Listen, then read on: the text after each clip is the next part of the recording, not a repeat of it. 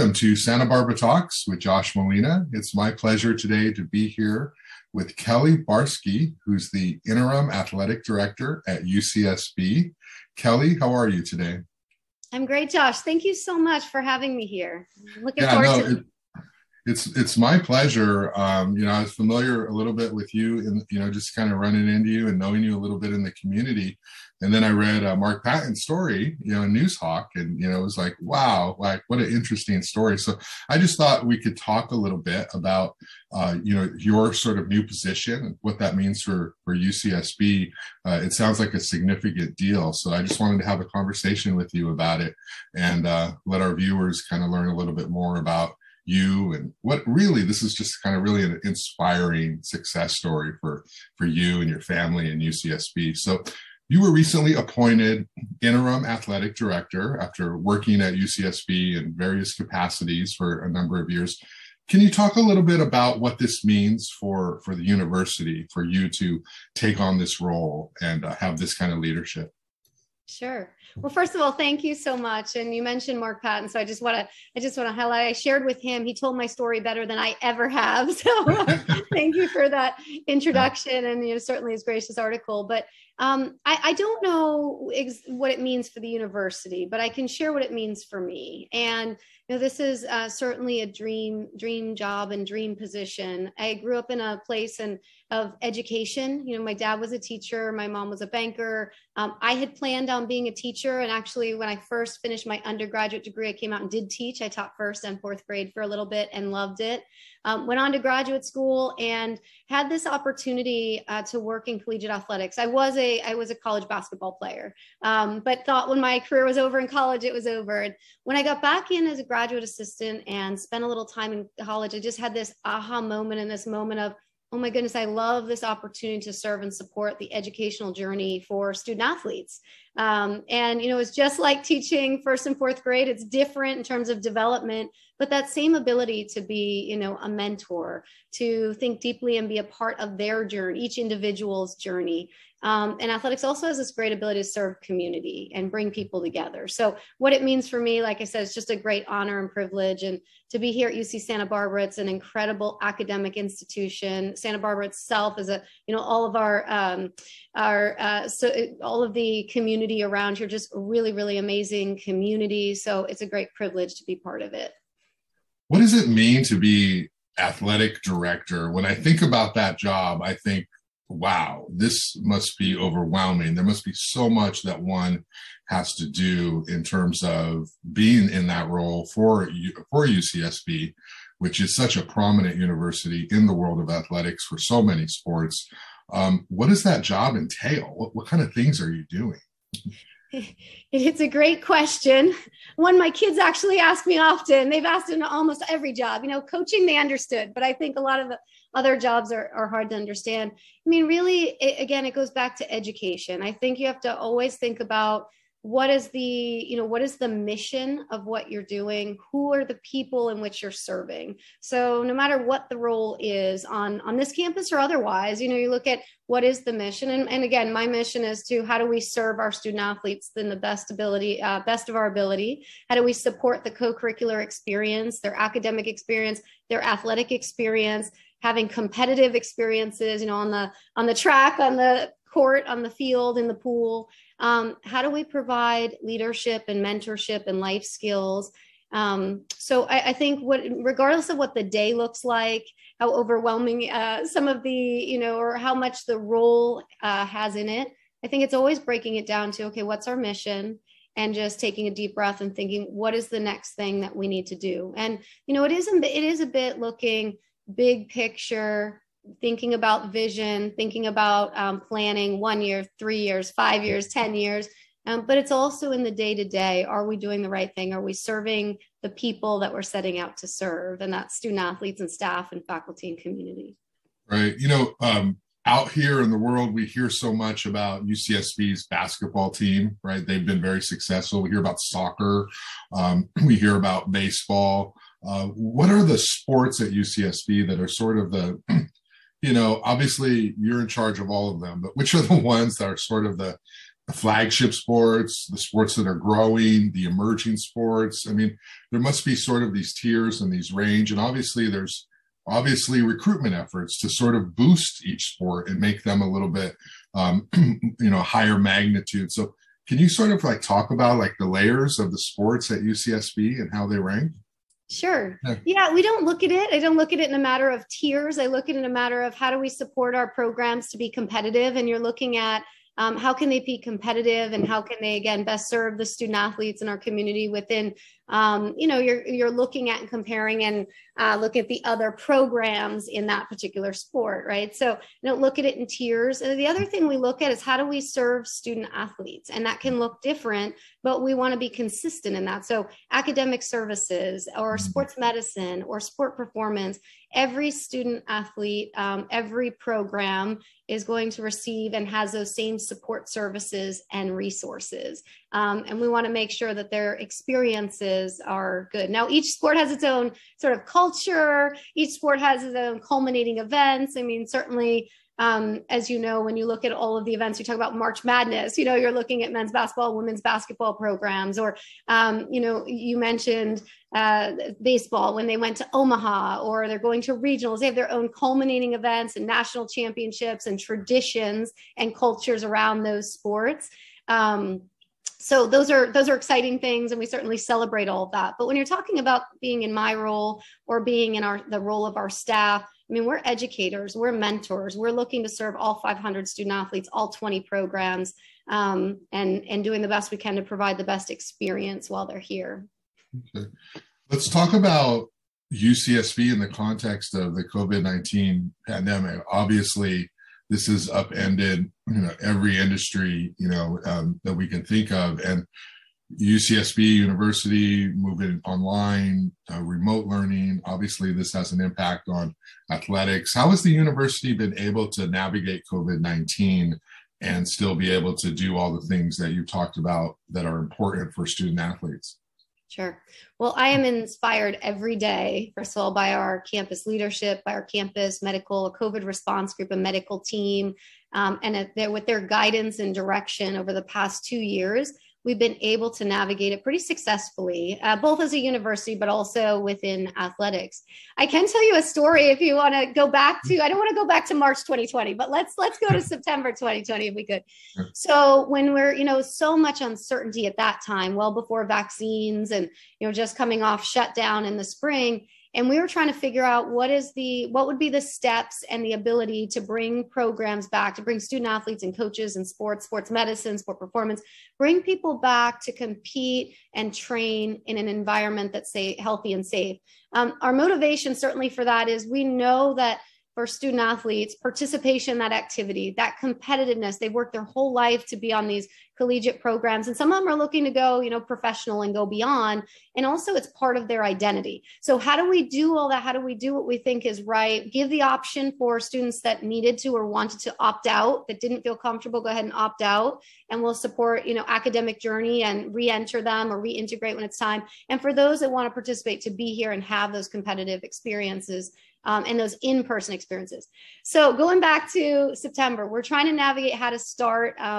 And where we started, we'll mention the 2 basketball programs. Where we started, those were the first 2 teams that came back early September 2020. And we had really significant testing. And again, so incredibly thankful and grateful for our university who had this campus testing and lab on campus.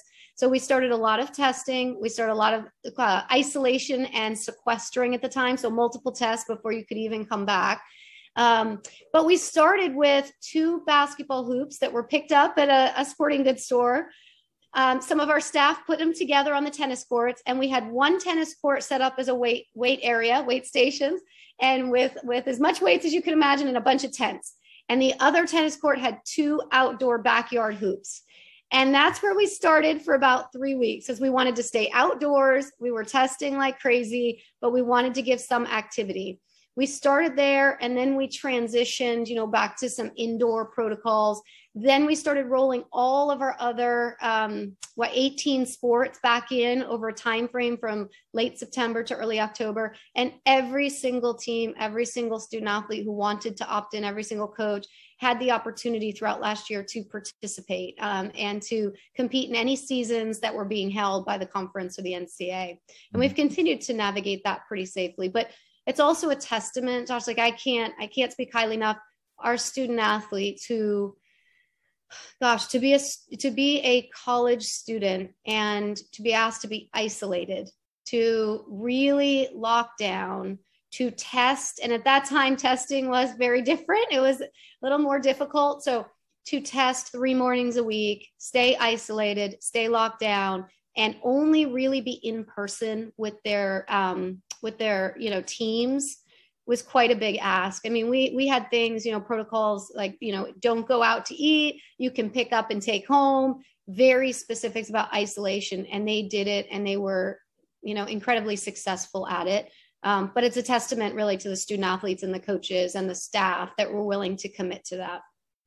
It's amazing the resiliency that, you see in the story that you tell, the creativity, the ability to figure out a way. We've seen so many people in industries have to do this during the pandemic. And, hearing you describe what the athletes in the program had to do just so that they could continue some form of practice, during this period and play is remarkable, and it's just such an amazing time that we're in. It's a difficult time, but you also see what human beings are capable of as well. I love that you said resiliency. I love that, because that's exactly what we talk about. I mean, as difficult as this has been, you're always going to be met with adversity. You're always in your life going to be met with things that are out of your control. And certainly, and athletes in particular are very good at this. They're very disciplined and they want to control everything they can control. But we're going to be met with these things in life that we can't control, unfortunately, more often than not. So, whether it's pandemic or whether it's something else, it's how do you go through it? How do you go through it together? How do you think intentionally and thoughtfully about the decisions you're making?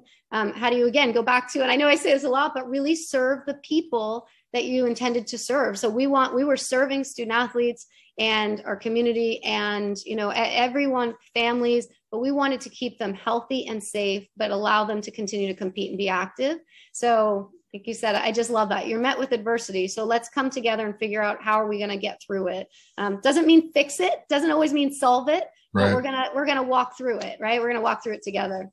Yeah, and that's a good point. Read reminder, like we're never done. Things are never perfect. There's always something else that we don't know is going to come and be a major challenge. So we have to learn how to persevere and push through. I want to transition a little bit. I think Mark Patton had mentioned in his story that you were the first female leader of UCSB in something like, a long time. So I wanted to ask you about that. Sure. What is that significant? What does that mean? What are the challenges? And just talk as candidly as you can about being in that position. I'm sure it's been competitive over the years. I'm sure other people wanted that position. What's it like to be a woman to rise those ranks and then be in that role? What have you had to experience? Sure. Well, thank you for bringing that up. Yes, I am the first female athletic director, taking on this role at this university. I say that, for me, there's great honor and privilege for all of my mentors and all the people that I don't know that have come before me that have provided this opportunity for me. Title IX was passed 50 years ago. And I had this great opportunity going back to elementary school, middle school, and high school to really get engaged in being an athlete as well as a student. I had these wonderful mentors and women around me that I got to see as role models. So I am incredibly appreciative for the history and also for where we're going. So it's a great honor. At the same time, I want to say I look at it as leadership, and it's not a gender, right? So the role in some ways you say, well, it's about, I want to get to a place, and I hope we do get to this place at some point where we say, hey, leadership or people who are in leadership have the qualities and the work ethic and the qualifications and experiences that are going to prepare them to be, a good leader and a good fit for the role, regardless of the gender. Now I say that, but we're not there. There's still great inequities. And so it's something we have to be mindful of, but I always want to tie that back into leadership. It shouldn't matter, male or female at some point. at some point. Right. And does that translate to sort of on the ground? Do you feel as though you have to maybe work twice as hard to get noticed? Or, at your level, obviously you're super well respected. But, rising the ranks sometimes can, you can sort of feel as though, hey, someone else is getting more attention than I am, and I'm doing the same or more work. On the ground, when we talk about those inequities, talk to women, young women, women who are going to be following in your footsteps. What are some of those on the ground inequities that you've experienced?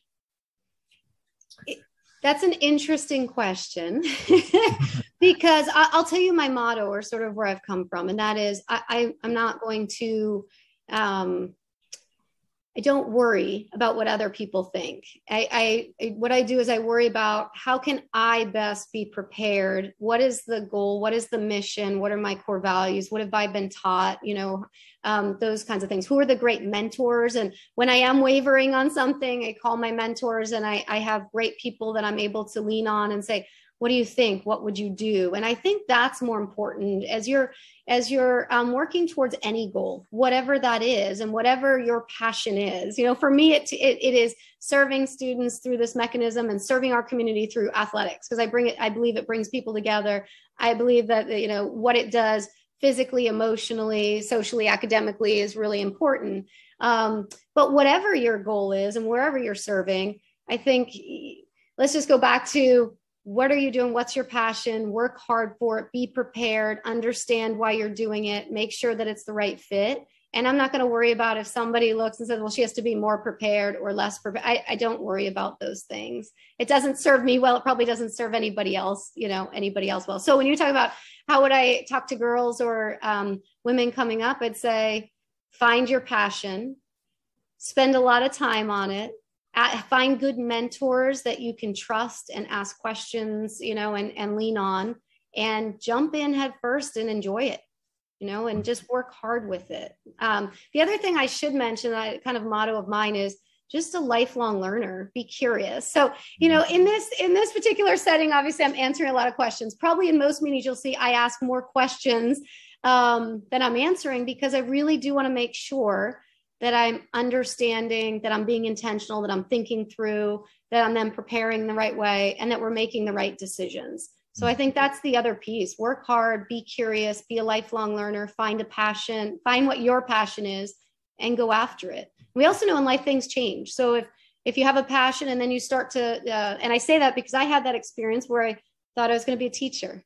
And then I had this opportunity to get into collegiate athletics, and I coached women's basketball and loved it. And then I found this other opportunity through academics and coming up into athletic administration. So, it still serves and suits my passion, but keep your eyes open and be willing to adjust. That's kind of the way life works, right? Yeah, you see that athlete's mentality in how you answered that question. It's like you can only control what you control, which is you. Yep. And if you spend a lot of time worrying about the outside forces, then you lose focus of what you're good at and what you're best at. And then, you can be unsuccessful. But if you focus on yourself, you always win, right? Yes. When you do everything you can to put yourself in a place to be successful, you not only win internally, but most of the time you win externally as well. Let's talk about you. You're quite the athlete, as I understand it, basketball, and kind of progress me a little bit, take me back to Kelly as a child. I think you grew up in Milwaukee, is that correct? And you sort of New Hampshire. Okay. Yeah. Sorry. Yeah. All right, so you got it close because it's Lake Winnipesaukee. So okay, that's where I got that. Yeah. Yes.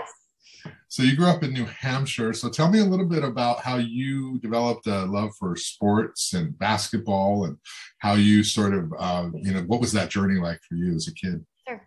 Yeah, I grew up in an area where actually being just outdoors and being active was everybody was outdoors and active. Where I grew up in New Hampshire, and that's certainly different than where I live now. Everyone's active here too, but it was different there. We certainly had winter, and that changed things. But you're outdoors, you're active, you participate in community. The other thing is, remember, my dad was a teacher and an athletic director and a coach. So he was a high school basketball coach. So certainly I spent a lot of time growing up in the gym.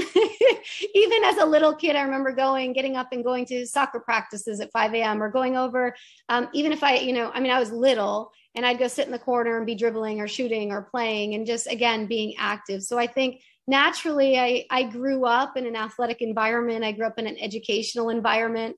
And I loved it. There also served something for me, a competitiveness in me that I think was really great. It allowed me to express myself. And, talking about being a female coming up in this profession, I think probably some of that is having that ability to express myself as an athlete pretty early on helped me gain some confidence and leadership skills and some of the things I may not have learned in some of my other areas of my life. So certainly it was I just loved being active and being at the gym and being with the older student athletes at the time and participating wherever I could. And that certainly developed into just being an active citizen, having an active lifestyle. And so when you grow up with a parent who is an athlete and a coach, there's a lot of pressures on you to do what they do, learn what they want to teach you, to participate, to be good, to be as good, if not better than everyone else. Were you good from the beginning? Were you an athlete who naturally was like, wow, she's really stellar? Or did you work at it and progress and you got better one day? What was it like, sort of being the daughter of a coach's kid, and how did you navigate those pressures? Not many people are good from the beginning at anything, I don't think. Certainly some people have, a gift in certain areas, being a little bit faster, or, we see young kids, as we know, developmental size can be sometimes something that can impact, abilities early on, but that all sort of balances itself out. So no, I think like anything, I really just enjoyed being active. And I was coached by my dad in high school, like a high school coach. So you talk about some of those pressures or those experiences, certainly everybody who's a coach's daughter or a coach's son knows that when you come on, I think it was a positive to me. There wasn't a pressure put on me by my family, by my father, by I think external, but I felt an internal pressure at that point to say, I need to be one of the hardest workers. Like my dad is the coach. I can't come in here and, I need to prove that I'm worth getting some minutes, or I'm worth having the ability to be a good part of the team and be a good member. Not that I'm given anything because he was in that position. So I don't think there were external pressures. I think, again, coaches, kids tend to have the benefit probably of just a lot of dialogue. After a game, we'd drive home. It's funny. People used to ask me when I played for him, did you get in trouble on the way home if we lost a big game? No, of course I didn't. No, I didn't get in trouble. Or they'd ask, did you have to run this weekend? Like, what? He's my dad, not me. So, with that being said, Josh, I think, you do have the benefit of lots of dialogue and talking about games and talking about strategy. And naturally, as a point guard, so that's a position where you just are kind of looking at the court, right? As a basketball player, you're looking at the court, the full court, and seeing everything develop. But to go back to your original question, I don't believe anyone is just born with things. I think, you find your passion, you find something, whether you engage in it because you have a family member and it's there and presented to you, or whether it's something you find on your own, you have to want to do it. You have to spend the time committed to it, and you have to work at it. It doesn't just usually come. Very few. There's few, right? There's a few, but very few does it just come. And those that are really successful, even you think about your most successful athletes, they may have some natural tendencies to be athletic.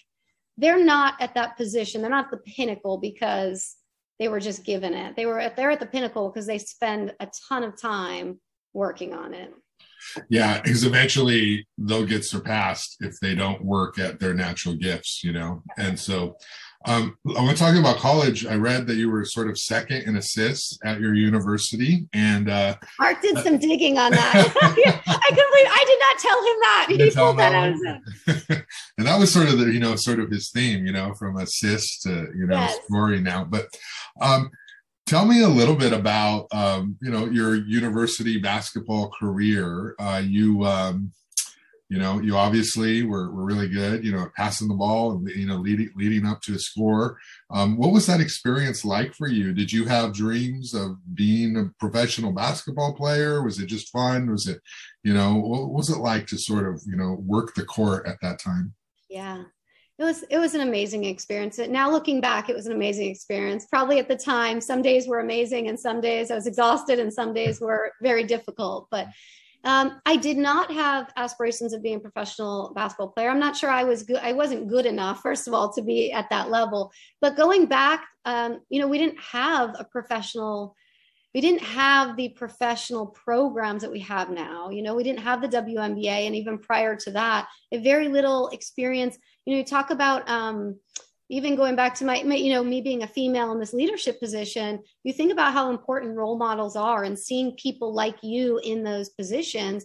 And I think about like there weren't a lot of, and we're still working on having females as head coaches and females as athletic directors. And we now have finally this, professional sports network that is getting better and better. But at the time, we didn't have, games weren't televised. I was a huge sports fan growing up. And again, I'm on the East Coast. So, I watched, it was the Celtics at that time. And that was quite an incredible time. We're talking about when you had Larry Bird and Parrish and Ainge. But I watched the NBA. I watched NFL. I watched the Red Sox were, huge, always on. The Bruins were always on. So that, in addition to collegiate sports, I watched all the male programs. There was very little televised female collegiate programs, and there certainly weren't the professional opportunities. Yeah. So again, I wasn't good enough for it, but even if I had been, it wasn't something that I saw as an option.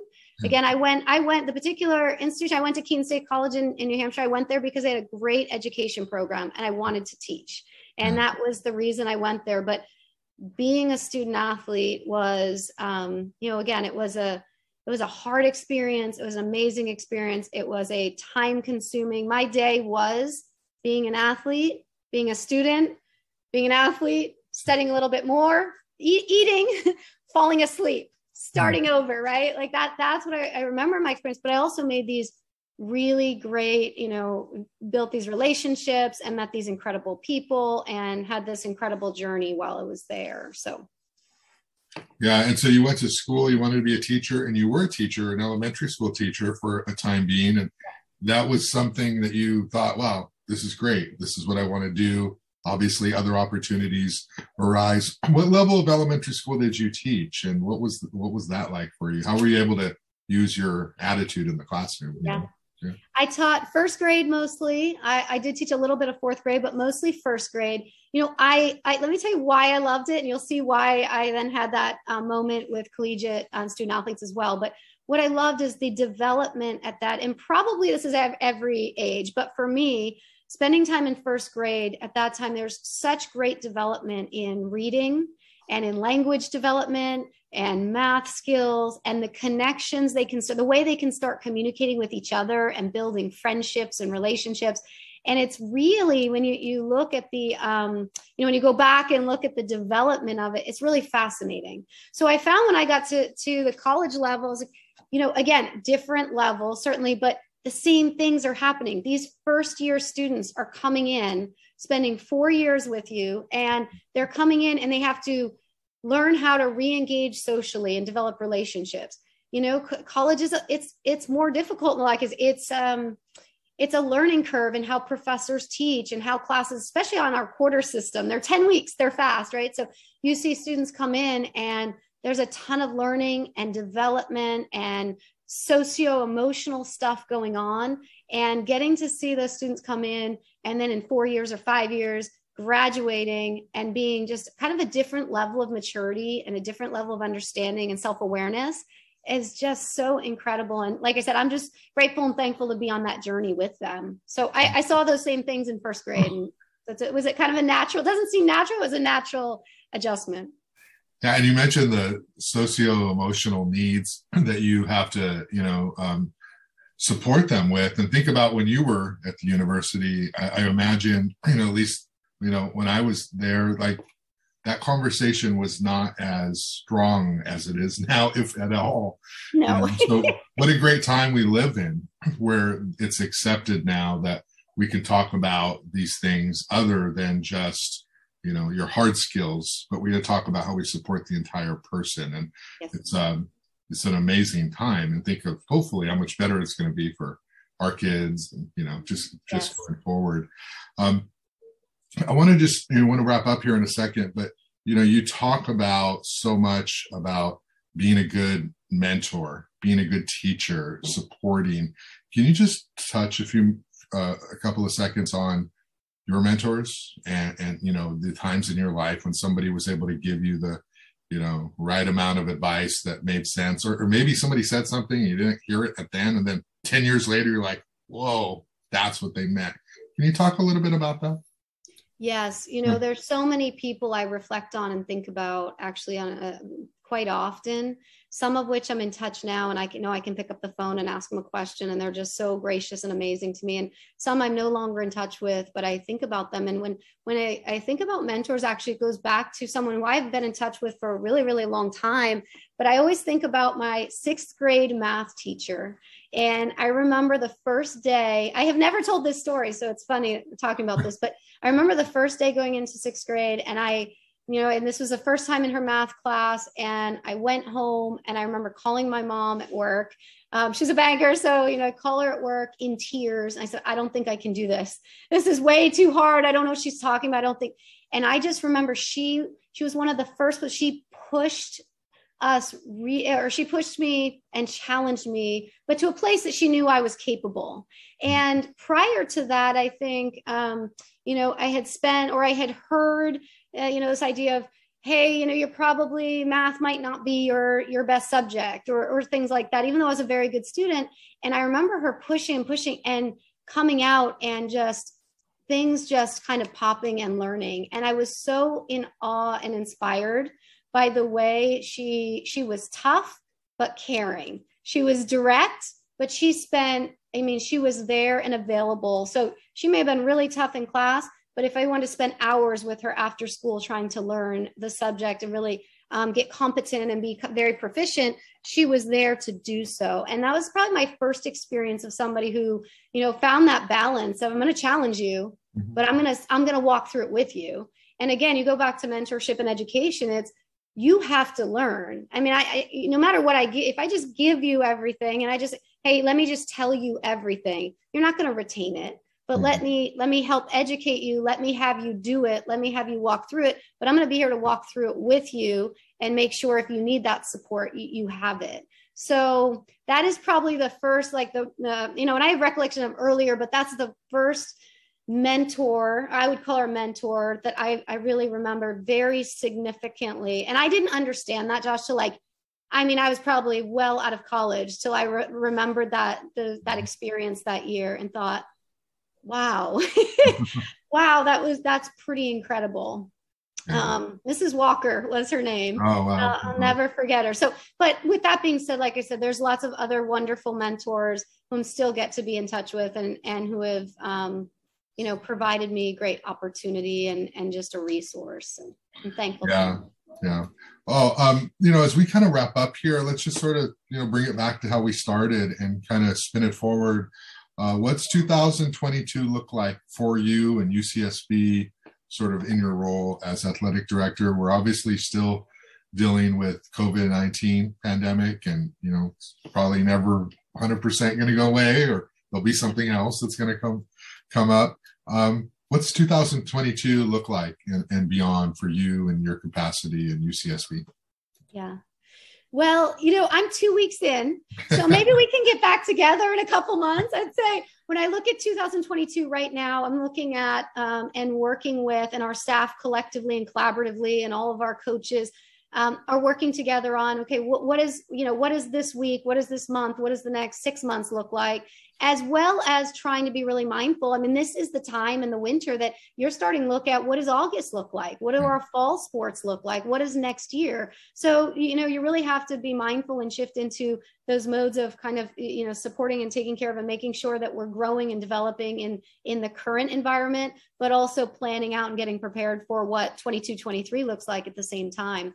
Like I said, right now, I'm 2 weeks in. So what I've done over the past several weeks is, listening. So I'm meeting with, or I have met with all of our head coaches, department heads, different people within the department, within the campus, our community members, spending time trying to learn from our history, trying to understand our present, trying to understand where it is we want to and need to collectively go in the future, and then pull all that together. Mm-hmm. So I know that's a very vague answer, but it's the truth. Right now, I'm doing a lot of listening, understanding, asking a lot of questions. I think, come back to me in a bit, and certainly I'll be a little bit more, or able to be a little more forthcoming with what does vision planning look like. Yeah, that's great. And of course, I would have mentioned you're doing all this and you have 3 children, and you're like, life is nonstop for you professionally. That's the student athlete in me. That's why I said, I talk to our student athletes, I really can relate. I mean, this is my comfort zone, truthfully. The sort of busyness, but recognizing that we have the opportunity. And like I said, I'm incredibly grateful. We have our health, both our, myself and our family, we have our health. We get to live in this amazing place in Santa Barbara. I mean, it's just such an amazing community. So we have these wonderful privileges. So with that, I don't mind, that we're going from sun up till way past sundown. And my family, like I said, thinks they're incredibly engaged, and we're all gauchos together, and you'll see us, as you did in the article and the pictures, we're out at events together. And again, I had that opportunity, and I'm thankful my kids will have the opportunity to grow up around these amazing student athletes and these amazing programs and this amazing university, and get that experience as well. Yeah, it's like for me, obviously for you, times 100, busy is better. And like if you have an hour free, you're just like, I don't know what to do. That's not safe. Busy is safe, You know it. That's exactly right. I'm like, what do we do? We do carve out times for, we've got our movie nights and our special shows, and sometimes the family traditions and events, certainly, that we find time for. But I don't know. We just also love, there's nothing more fun than to be engaging and with our community and supporting our student athletes at our Gaucho events. And luckily those go almost all year long. So, right, we go August to June. So right. It's a lot of fun. Okay. Well, thanks a lot, Kelly Barsky, Interim Athletic Director at UCSB. Great conversation. I appreciate you taking time, as busy as you are, to sit down and talk to me and talk to the audience about the amazing work that you're doing, you have been doing, that you're going to be doing in the years ahead. So thanks a lot, and have a great day. Thank you, Josh.